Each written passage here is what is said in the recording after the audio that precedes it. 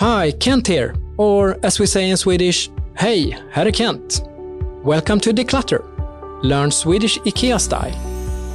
Here, you'll discover how to declutter your home and learn a little Swedish at the same time.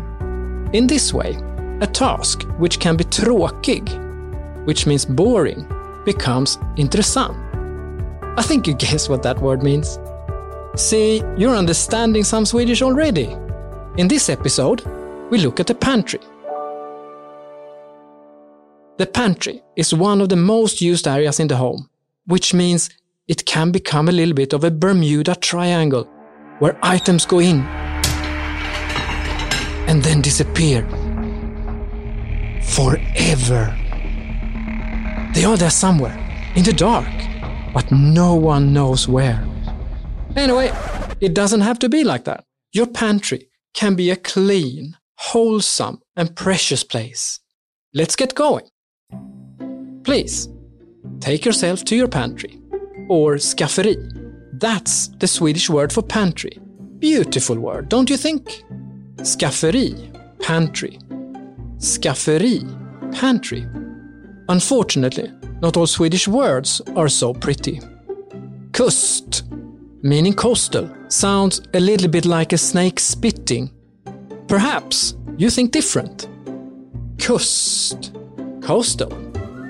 Now, open your pantry. If there is a light, switch it on. The Swedish winter is very dark, but decluttering must be done in the light.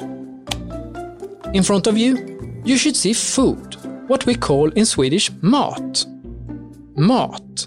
Food in Sweden is like the name Matthew, but shortened. Mat, food.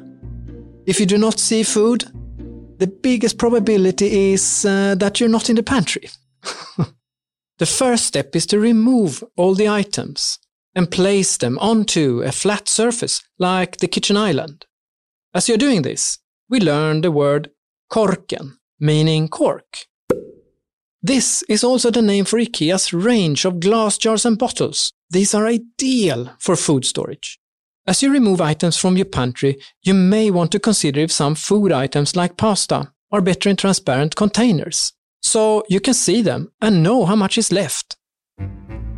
Now, as you continue to remove all the items, try saying 777 sjösjuka sjuksköterskor.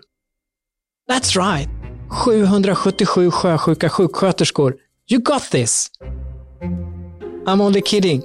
This is too difficult for those who are only learning. It is a Swedish tongue twister that means 777 seasick nurses. 777 sjösjuka sjuksköterskor. Once you have removed all of the items from your pantry, you need to check on the expiration dates. If you're a trendy glass wearer, this will be a fun opportunity to use your glasses. Put to one side all the items that have expired. You see how logical this is? We Swedes are a very rational people. Apart from the jumping in snow after a sauna thing. That's just crazy.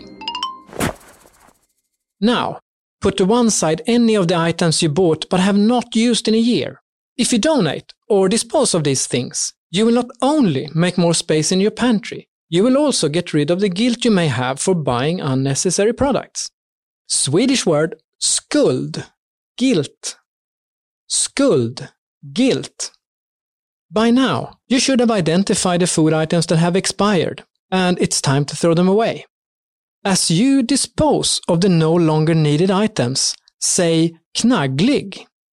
Knagglig sounds like the name of a troll who lives under a bridge, but it's actually the Swedish word for crunchy.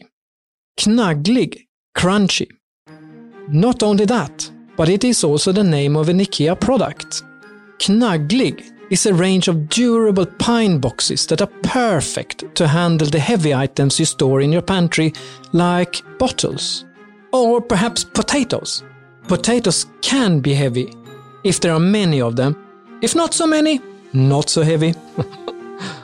As you practice saying knagglig, return the items to your pantry.